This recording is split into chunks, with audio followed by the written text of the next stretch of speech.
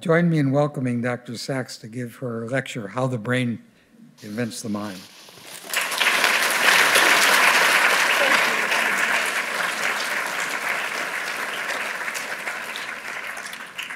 Thanks. Well, it's an honor to be here and to get to start off this amazing-looking symposium. So the problem I'm going to talk to you about today is one part of the bigger theme of the conference. The conference is about how our brains figure out the whole world around us by modeling that world, by predicting how it works. And out of the world around us, there's many important problems our brains have to solve. But I submit to you the one we spend most of our waking hours on is the problem of other people, right? What we think about, what we talk about, what we worry about is other people, and especially the part of other people that is invisible inside their heads, right? We worry about what other people think, what they want, how they feel, what they were thinking, what they'll do next. And we do it to explain their past behaviors, to predict their future behaviors, but also to engage with them cooperatively and competitively, to flirt, to teach, to make moral and legal judgments of their actions. So that is the puzzle that we sometimes call the theory of mind. How do you figure out what is inside the mind of another person? I'm going to give you an example of how you do this in your everyday life right here by telling you a story. And this is going to be the first of many times in this lecture that the lecture is participatory. So get ready. I'm going to many times in this talk ask you to participate in my experiments. So this time I'm going to ask you to make a moral judgment. I'm going to tell you a story about a character, and I want you to tell me your moral judgment of her action, how bad it was, how much moral blame she deserved. You're going to tell me that with your hand.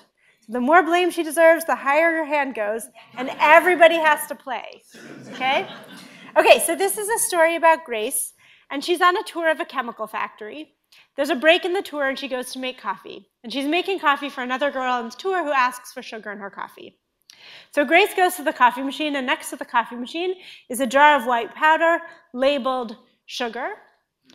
And Grace has no idea that this jar of white powder has been contaminated with a toxic poison from the chemical factory.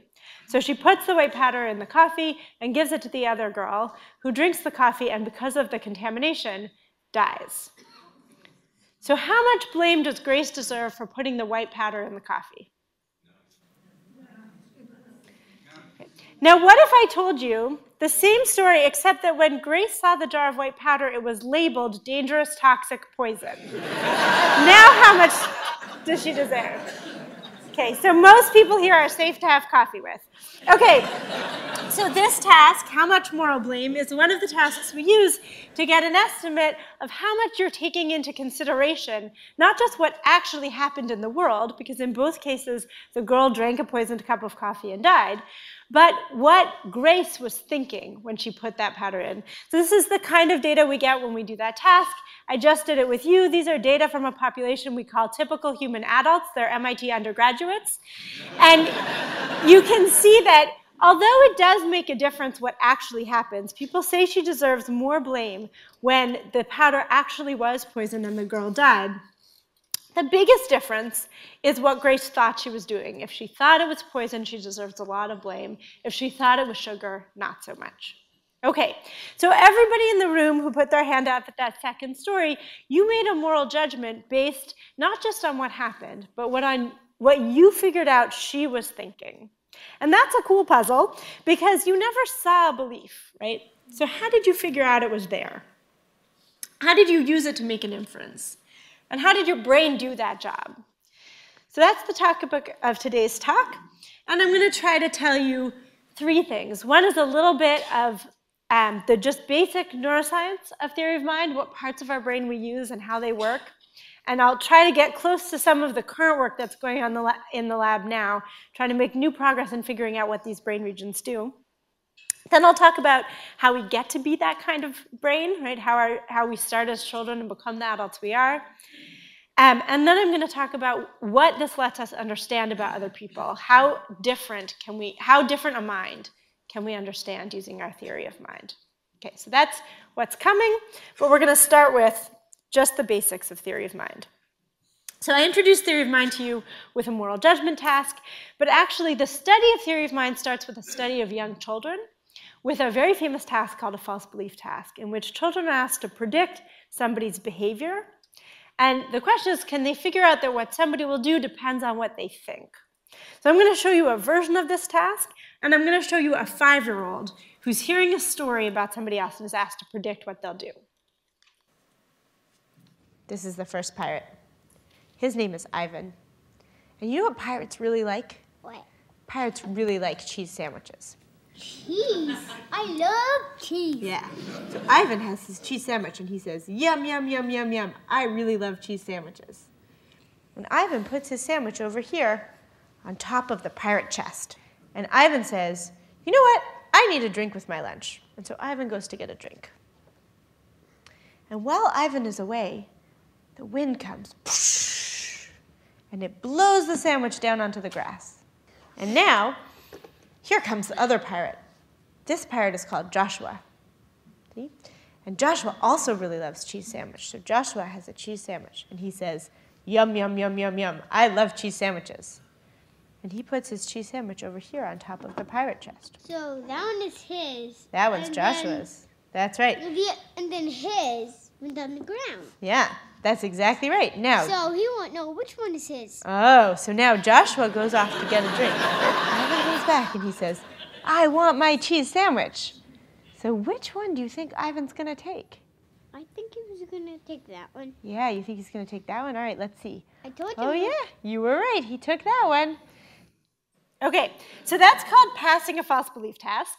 And you saw that the kid was able to predict the action at the end, but also that's a very limited description. In fact, he was so anxious to figure out what the pirate thought, he wanted to stop me telling a story, right, to say he's not going to know which one is his.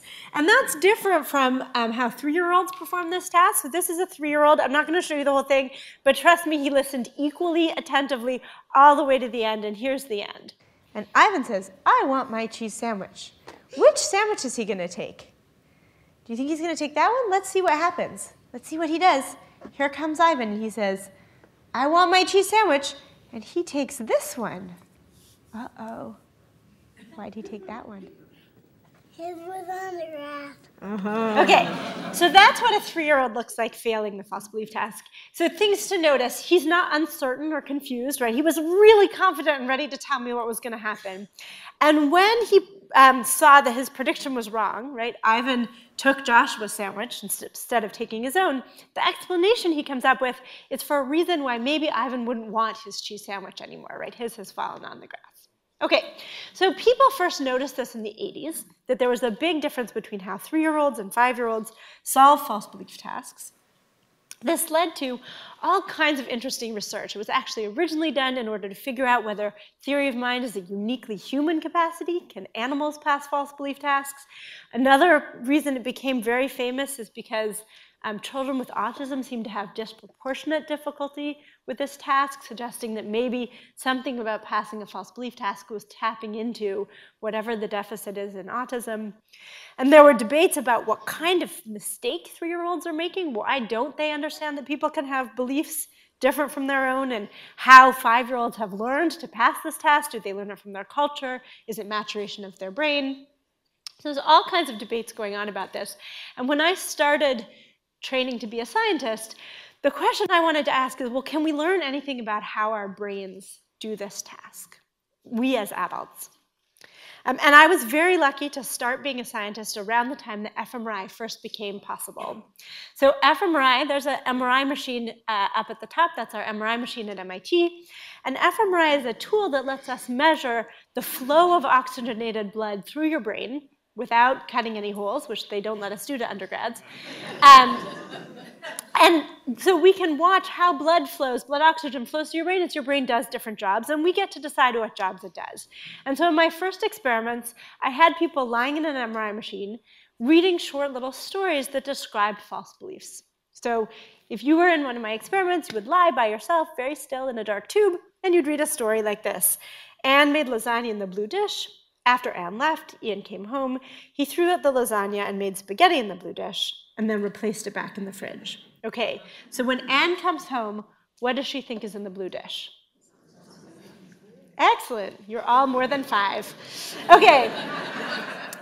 And so we could watch where does blood flow in your brain while you're doing that. But the thing is, while you're doing that, you had to do a lot of different things with your brain, right? You had to understand language. You had to think about these options. You had to picture a blue dish. You had to picture time changing. You had to pick one of 2 things, and in my experiments, push a button.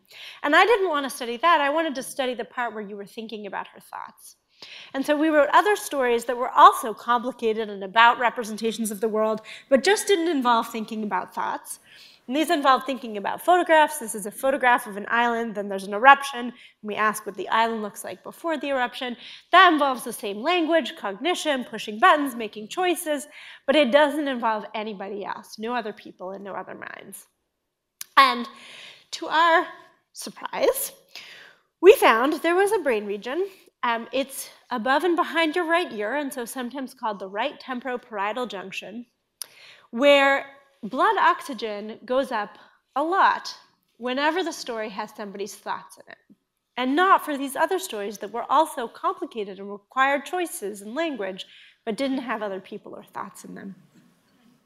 And it wasn't just this one, actually. It's a whole group of brain regions. There's at least 5 in your cortex. So by the time you're a grown-up like us, at least 5 brain regions that show substantially more neural activity when you're thinking about somebody's thoughts than when you're doing other hard tasks.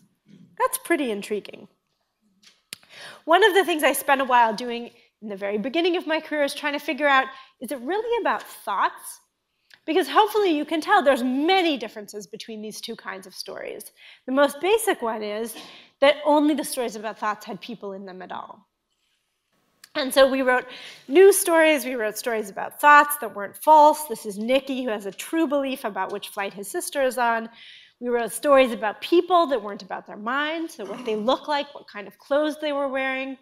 And eventually we also started writing stories about people's experiences that were not their mental experiences. We wrote about their physical experiences, like feeling hungry or tired, and also physical pain. So I'll read this one, it's fun. Oscar's doing dishes after dinner. His hand hit a sharp knife. The knife cut deep into the skin between his fingers, and the cut burned in the dirty water. Blech. Okay, so that's quite a vivid description of an internal state of another person, but it's a physical state, a state of their body. And what we found across all these experiments is that, in particular, the right TPJ, but indeed all of these brain regions, really seem to have a strong preference for thinking about the mind. Even descriptions of these vivid states of the body don't get the right TPJ's attention. So after about 10 years, we had got to the point where we had this hypothesis that in your cortex are brain regions whose job is something like building a model of another mind. That's pretty outlandish to begin with. And what we've been trying to do since then is figure out, well, what does that really mean? Like, what kind of model is that? And what kind of information does it have in it? And how do you get that model? And what do you use it for? And so I'm going to tell you a little bit of where that work has taken us since. One thing in particular that we've been trying to do is so that those first 10 years, what we were figuring out is this brain region is for thinking about thoughts. Now what we're trying to figure out is, but what about thoughts is this brain region representing? What does it let you think about other people's thoughts? And I've said it's a model of other minds, but can I say what that means at all?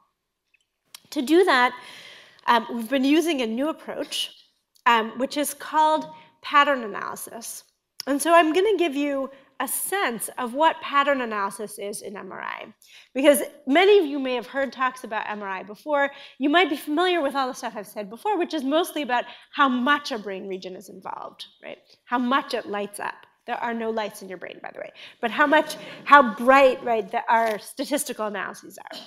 And now I'm going to tell you a different way of thinking about brain imaging data. So I'm going to walk you through it. So again, imagine you're in my experiment and you're reading stories about other people having mental experiences. So a bunch of these stories might be about people who learn things by seeing, right?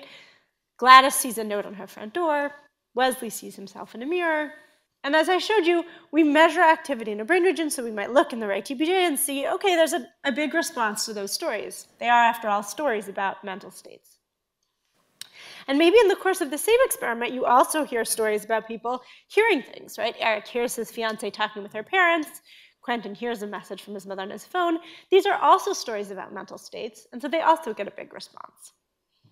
But the question is, inside the right TPJ is there information, not just that these are all mental states, but about the difference between them that would let you know and therefore make different inferences, because some of them are about seeing things and some of them are about hearing things. Now, the average amount of activity in the right TPJ is the same for all of these. On average, this brain region is engaged by any story about other minds. But it turns out that the right TPJ, it's a big chunk of your brain, and inside there are hundreds of thousands, probably millions of neurons, and they're doing different jobs. And we can get a hint of that by looking at the pattern within the right TPJ, where the hotspots are, which are the neurons that are most active and which ones less so. So if we look at the average of activity in one set of stories, say the ones about seeing, and the average of activity, the pattern, and hearing, you can see it looks like maybe there's a slightly different pattern for those two kinds of stories. And the way we use that information, so sometimes called decoding, is we then take a new story and have just the pattern. Now here, you don't know anything about this story. You don't know who it's about. You don't know what they're thinking about. But the question is, if I just tell you that's the pattern in the right TPJ, can you guess, is this a story about somebody seeing something or hearing something? Excellent. Okay, so that's a story about somebody seeing something. You didn't know it was a love letter, but you knew she was seeing something, and that's pattern analysis. Okay, so we use that kind of technique to ask what kinds of differences between thoughts are in the patterns of neural activity in the right TPJ. And as I hinted, this one is there. So the right TPJ cares. Did you see something or did you hear it? Another thing it cares about is the very first example I gave you of theory of mind. Did you do it on purpose or did you do it by accident? So including in the story about Grace and whether she thinks the powder is sugar or poison, when you're reading these stories, there's a different pattern in your right TPJ if you're reading about accidental harm than if you're reading about intentional harm.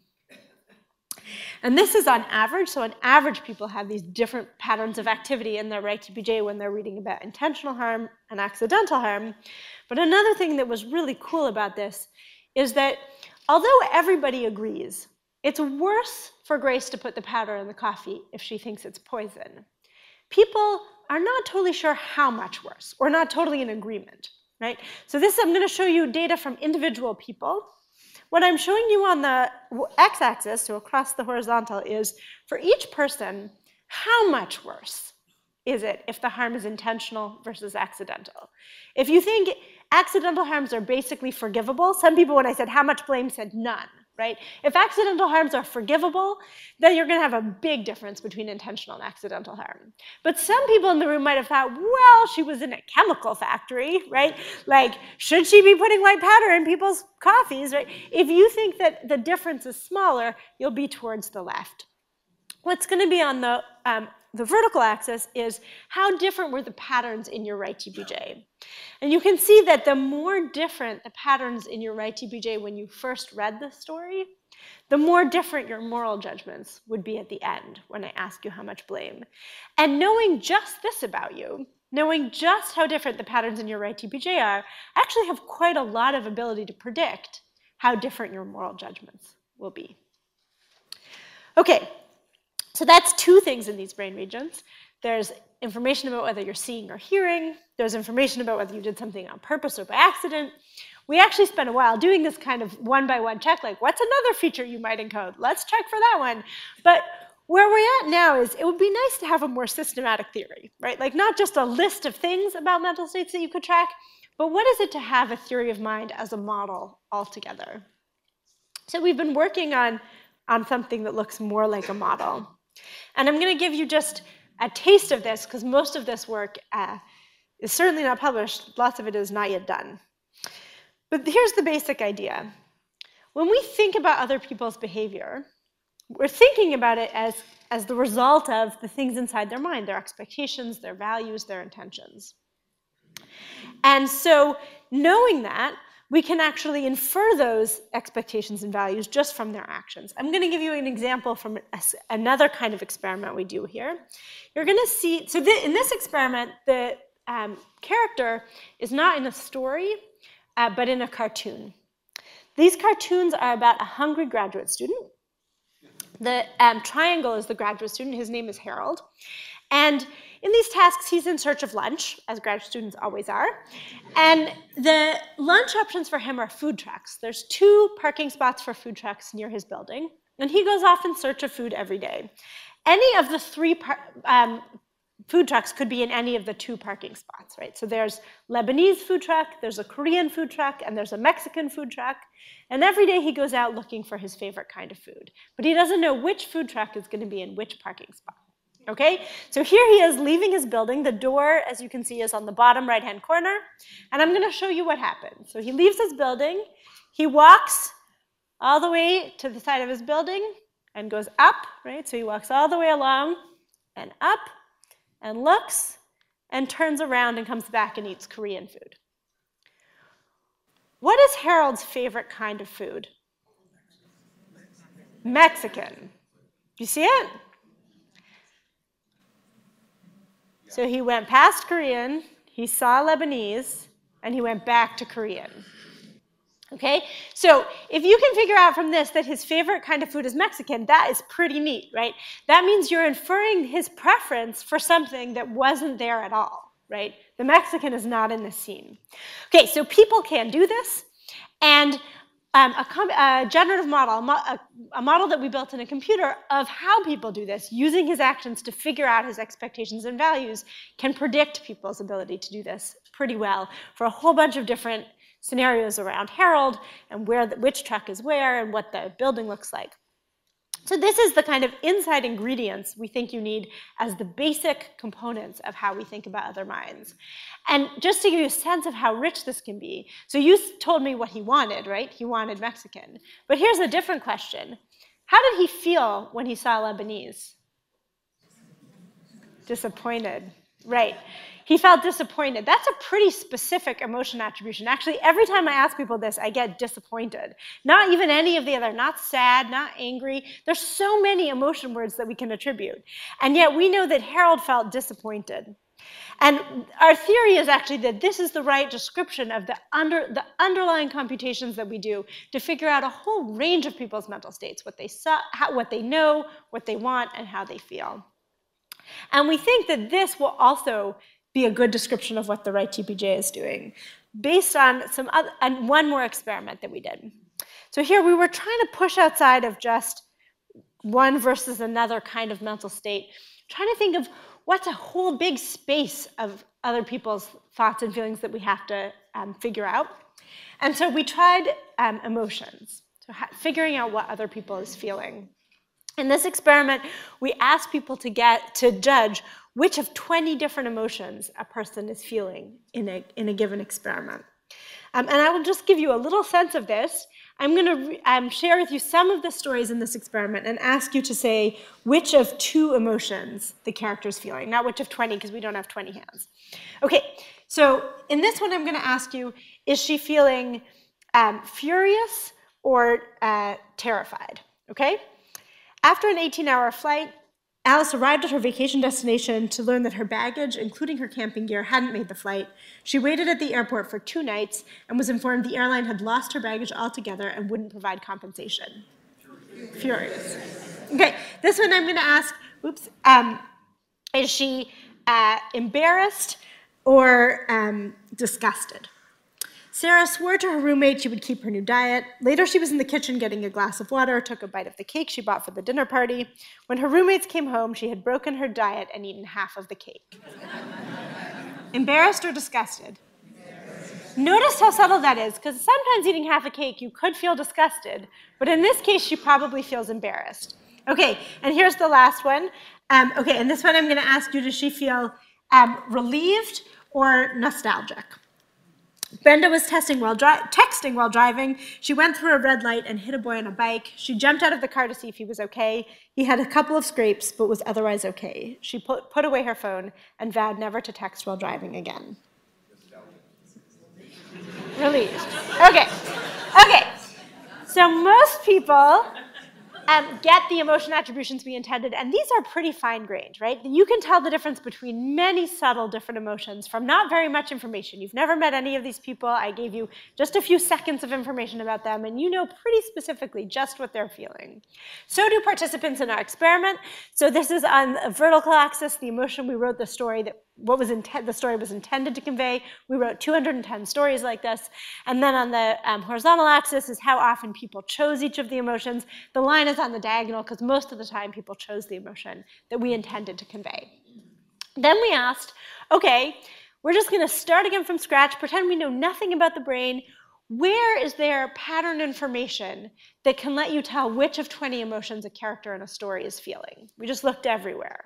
Where is there pattern information about which emotion a character is feeling? And this is where it is.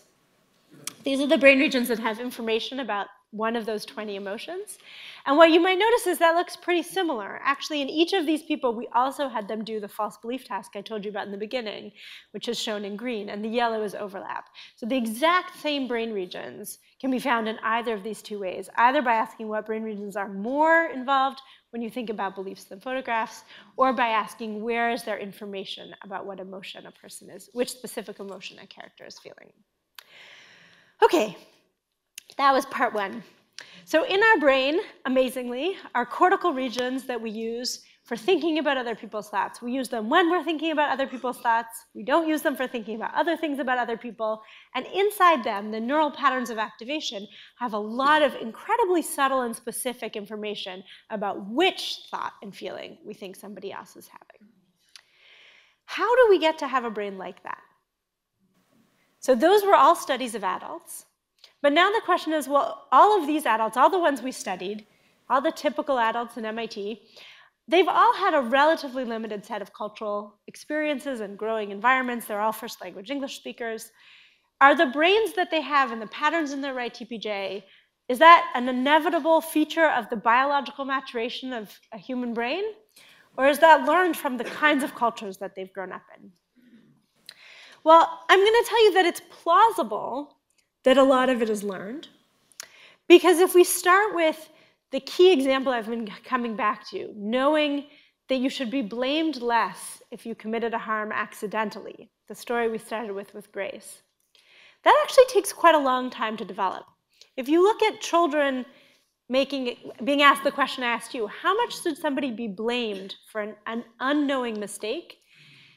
Kids at 4 and even at 5, kids say you should be blamed quite a lot for mistakes. And it's not until you get to 7, 8, and 9-year-olds that people give the kind of answers that you gave. That you shouldn't, if you really didn't know you were going to cause harm, then you shouldn't be blamed. So that's a late developmental trajectory. But there's much better evidence that this is learned culturally, which is that not very long ago, a big team of anthropologists took stories based on our fMRI experiments and took them all over the world, in particular to cultures that had as little as possible contact with the modern Western world. And in each of those places, they translated these stories. So instead of a chemical factory, it became a bag of fertilizer in the town well. But they asked the same kinds of questions about how much should you be blamed and how much should you be punished if you did it knowing there was poison or justifiably believing it wasn't poisonous. One of their sample populations was in Los Angeles, which I think is pretty close to here. And you'll be glad to know that in Los Angeles, people say you should not be blamed for accidents. However, Los Angeles is not typical of the whole world. And actually, in many of the other cultures where they tested these questions, people expressed much less difference between accidental and intentional harms. And in some cultures, they said there was no difference at all.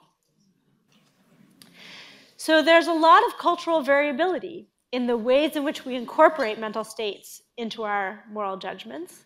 And that suggests that the brain regions that do this could also have cultural variability in them. Now, there's lots of ways you might want to study that. For example, you could try to take an fMRI machine to Fiji, or you could try to bring Fijians to an fMRI machine. And I think those are great ideas. What I did first was try to study the children themselves. So I thought, this was starting a while ago, could we do these tasks not just with adults, but with children? Unfortunately, I had an amazing graduate student, Hillary Richardson, who figured out how to get a young child into an MRI machine. One trick, because the kids have to lie perfectly still, which is quite hard for 3, 4, and 5-year-olds to do, she gave them this giant puppy and told them to cuddle the puppy to make the puppy feel better during the brain scan. This puppy is so huge that while the kids are cuddling it, they can't move. Afterwards, she taught the kids a little bit about their brain, and this in and of itself was an amazing experience. One of the first child participants, we asked him afterwards, what did you learn about yourself doing this MRI experiment? He said, I discovered my brain fills up my whole head because I'm really smart. But the best moment actually was, again, very early on. It was a 4 or 5-year-old we were scanning, and just at the end, we were wrapping up. We were talking to his mother. We had turned our backs on him in the room. When we turned back, he had built us a Lego MRI machine with all the parts. It was like almost a working model. So, okay. So we were scanning children. We knew that children wouldn't be able to read visually presented stories in the scanner, and so we thought, well, how can we get kids to experience the same kind of experiment that adults had? And so we presented the stories orally, like they were listening to somebody read them a story. And like for the adults, we presented stories about people's mental states and stories about the physical world. So I'll give you a sense of what those stories are like. When Li Qi turned 10, she discovered why her friends were disappearing. They were being taken to Gobberville by a lonely and selfish fairy. Li Qi felt very mad and sad when she thought about her friends so far away from their families. She wanted to do something to help. Okay, so that's a mental story for children, and here's a physical story. In the tiny town of Chew and Swallow, it rained or snowed 3 times each day, once during breakfast, once during lunch, and once during dinner. But it never rained rain, and it never snowed snow. It rained things like soup and juice, and snowed things like mashed potatoes. Okay, so these stories are interesting enough that kids will listen to them, right? We need them to lie in an MRI machine for 20 minutes and hold still, so we had to make the stories interesting. And the first question is, okay, well, I told you adults, when they're hearing stories like this, there's a group of regions in their cortex that show more activity when the stories are about the mind, when they're about the physical environment. This is adults now in this same experiment, so listening to these stories, and we replicated the same result. But what about kids? And the first experiment, we were studying kids age 5 to 12 years old. Would they also show more activity for mental states than other stories in these same brain regions? And the answer to that question is yes. Every brain region that in adulthood is specialized for thinking about other minds already shows that preference by 5 years old. We now know in other data that's also true by 3 years old. But we noticed something interesting. I told you that in adults, it's not just that this region responds more to stories about the mind than about the physical world, but it responds more to stories about the mind than any other kind of story. Now, in this experiment, we also had a third kind of story. We had stories about people that were about their appearance, and I'll let you listen to one of those. The new girl in the class was dressed in the same clothes as everyone else, but she still looked different. Her eyes weren't blue or green or brown. They were yellow, and her hair wasn't blonde or brown or black. It was green. Even her skin had a strange pale glow, like the moon. So these are stories about people, but things you can see about them from the outside. And as before, we found that in adults, those stories did not get a response in the TPJ. It was very low to stories about anything other than the mind. But when we looked at kids, we saw something different. So in the older kids, these stories got an intermediate response. And in the youngest kids in this experiment, actually, these brain regions were responding to anything about a person. So not only stories about their mind. And this reminded us of other brain regions that in adults play really specific functions. One of the ways that they seem to develop is by starting out with more general roles and then specializing, by suppressing responses to some things to leave just the particular job that they're going to do in adulthood. So we came up with this hypothesis that part of how we develop our model of other minds is by selecting that and suppressing other things in the job of these brain regions. So that was the hypothesis. And again, as I said, our hypothesis is that children are doing this in part by learning from their culture. They're learning from their culture what their culture's model is of how other minds work, what explains other people's behavior. But to test that hypothesis, we still needed to distinguish between learning and maturation, right? Those two things go together in childhood. For the most part, as you mature, in the sense of getting biologically older, you learn more. And so it's really hard sometimes to know, is what you're seeing the result of learning and teaching, or is it just getting older, right? So how could we distinguish learning from maturation? Well, we decided to do it by studying a group of children who have different access to the minds around them. And those are children born deaf. So there's already quite a bit of evidence that children born deaf have more variable experiences of other people's minds. In particular, some children born deaf are born into families that already speak sign language. And in those families, they are suffused in a linguistic environment from the moment of their birth, just as oral language speaking children are. But some children are born deaf into a family where nobody yet speaks sign language. And so for those infants, it can be a while, it can be months, it can even be years before they regularly have access to somebody who speaks a language that they perceive. And so those children can have a long delay in their access to conversation. And one thing that has already been noticed is that that delay in access to language causes a delay in theory of mind. So this is proportion correct on a theory of mind task. The gray dots are oral English-speaking children tested in English. The blue and orange dots are ASL-speaking children, sign language-speaking children, tested in sign language.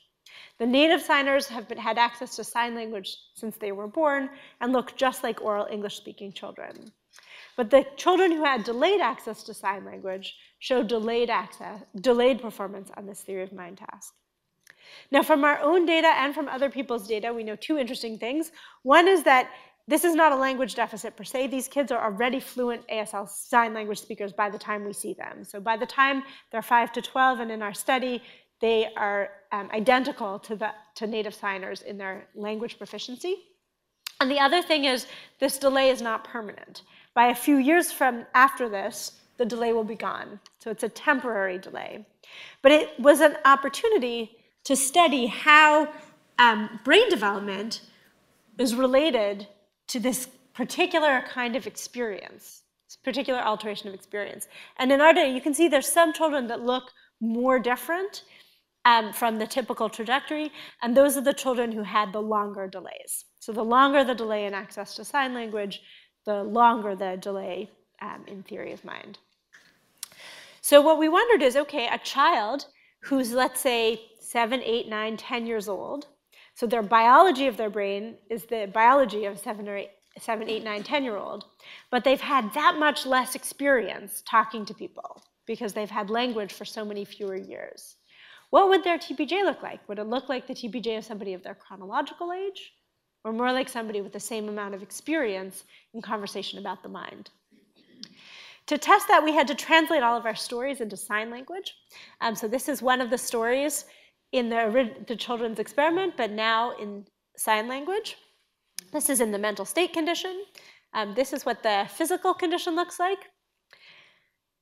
So this is a story about the physical environment.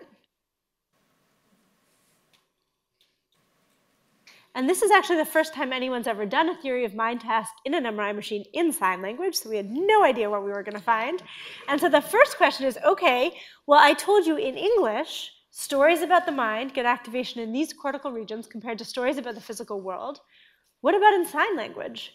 It's actually not obvious, because in sign language, the stimulus is a really social video, right? It's a person making facial expressions and gestures and so on. You might think if this is just about any social information, that we wouldn't get a difference here.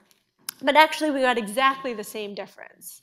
I think this is totally neat, because it suggests that what this brain region cares about, and this is what I've been arguing all along, is not the surface feature of the stimulus, the meaning, right? It's the content of the mind being modeled that's being talked about in the story that activates this brain region, not just the surface feature of a person making facial expressions and gestures.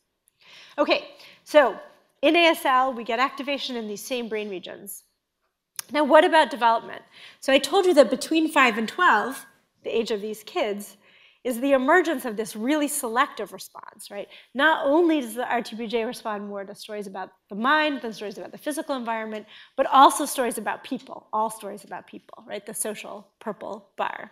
So this is now data replicating that in native signing ASL speakers. But here's the key question, right? What about the kids with delayed access to sign language? Would they look like somebody of their chronological age or someone with more similar experience in talk about the mind? And we found the latter. So kids with delayed access to conversation showed delayed selectivity in this brain region. And the extent of the delay was predicted by how delayed their access to sign language was. So this is only one way of asking the question, but I think it hints at the bigger picture of the answer, that the kind of brain activation patterns that we saw in adults, both the selectivity and I imagine probably also the patterns of information, those are the states of our brain, but they're not immutable facts of our biology. We come to have the brains we have, we come to make the models of other minds we do through learning and through enculturation. I also think this is neat because in some ways this is evidence that some part of me feels like, isn't it spooky? Conversation changes your brain. And some part of me is like, no, obviously it does. Of course. In fact, all of your brains are changing right now. But I do love this idea that the way we change one another's brains is through talking to them. So children's brains specialize through learning. A question that obviously arises when you see these kinds of data is, okay, well, that's from 5 to 12, but what happens before that, right? I showed you theory of mind development. There's these huge changes from age 3 to 5. Actually, there's huge changes all the way from 0 all the way until I think I'm still developing my theory of mind. I am deeply interested in development before age 5. This is not a talk I'm going to give today, but one of the things we do in my lab now is scan infants to see what the earliest state is. We have a specially designed coil for infants, and then they watch movies through a mirror. They hold perfectly still, as you can see. But I'm not talking about babies today. Today I'm talking about one last thing. So I told you we have a theory of other minds, we build models of other minds, we use it to understand other minds, we get that model from our experience. How far does it go? Can we understand an experience we've never had?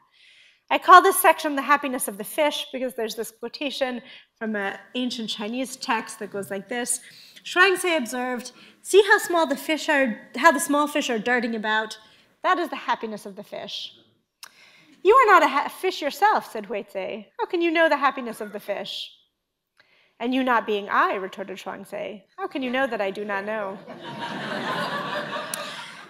I like to start that way, but it is a puzzle that people have worried about. As long as they've thought about theory of mind, they've wondered this. How different from your own experience can somebody else be and you still understand them? Do we understand people through similarity, through remembering our most common experience, through mimicry and matching? If so, that's a little depressing to me, right? If our theory of mind extends only to people to whom we are already similar and with whom we already share experiences, it seems not to be living up to its potential, right? The hope is you could use your theory of mind even to get outside of your own experience, to understand somebody having an experience really different from your own. So is that possible, and how far does it go? Well, to ask that, I've been using a case study where we know for sure about an experience a group of people hasn't had. We've been studying what people born blind can know about sight. Because if somebody born blind can know a lot about sight, then surely we can know about people who just live far away or in different circumstances. So what can congenitally blind people know about sight? Well, there's some extreme examples. For example, there are blind painters. This is Ashraf Armajan. He is blind and has been blind his whole life.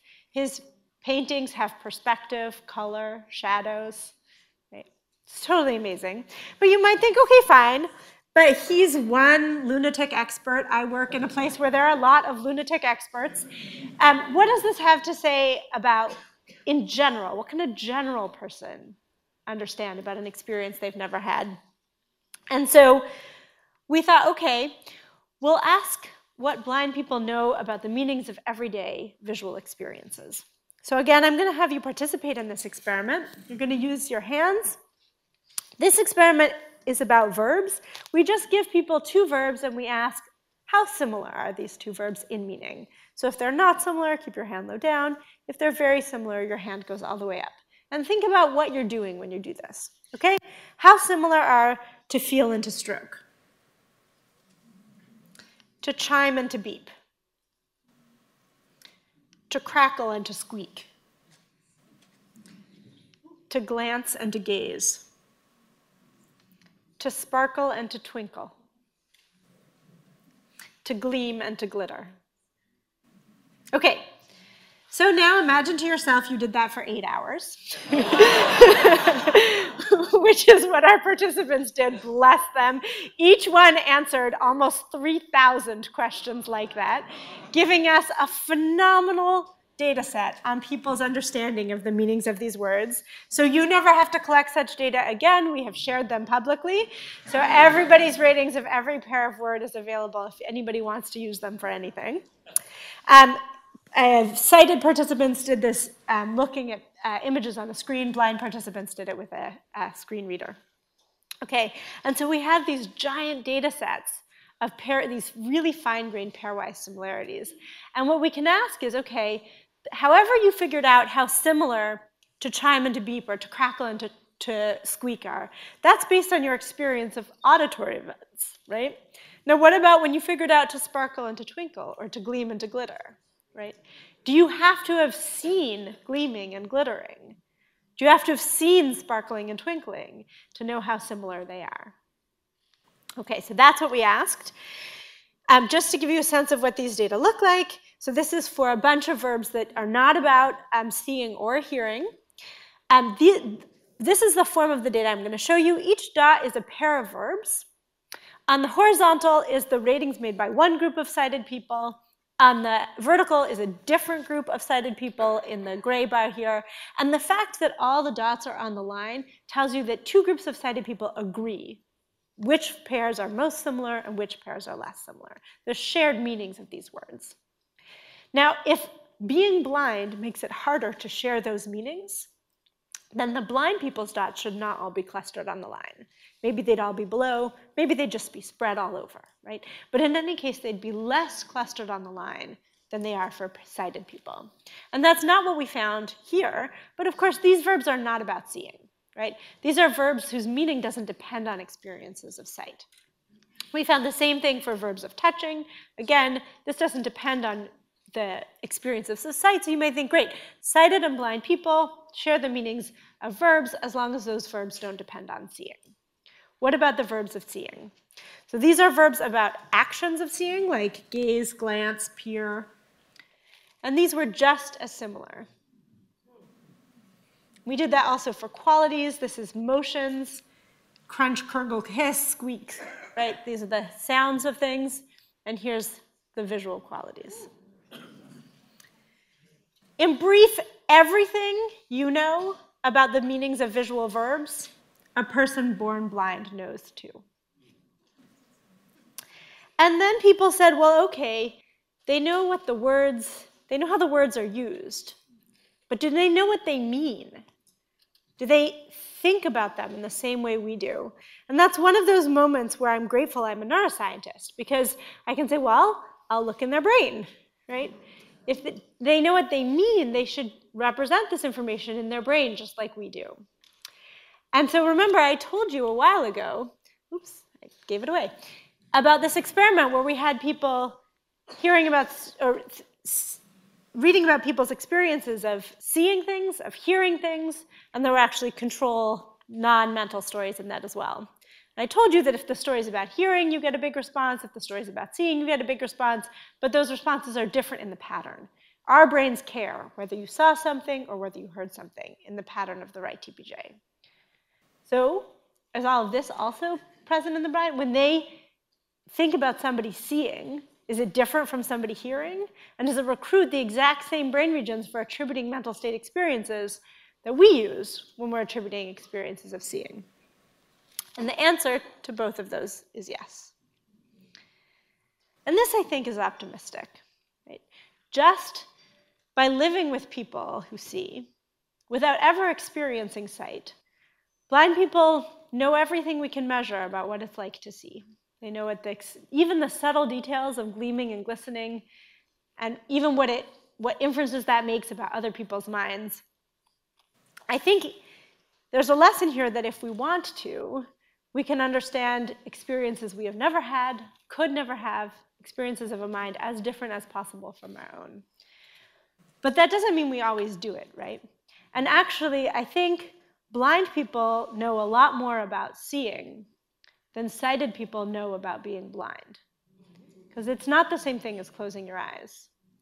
And I think what that's about is that it is easy for a minority to know about the experience of a majority. And it's easy for a majority to ignore the experience of a minority.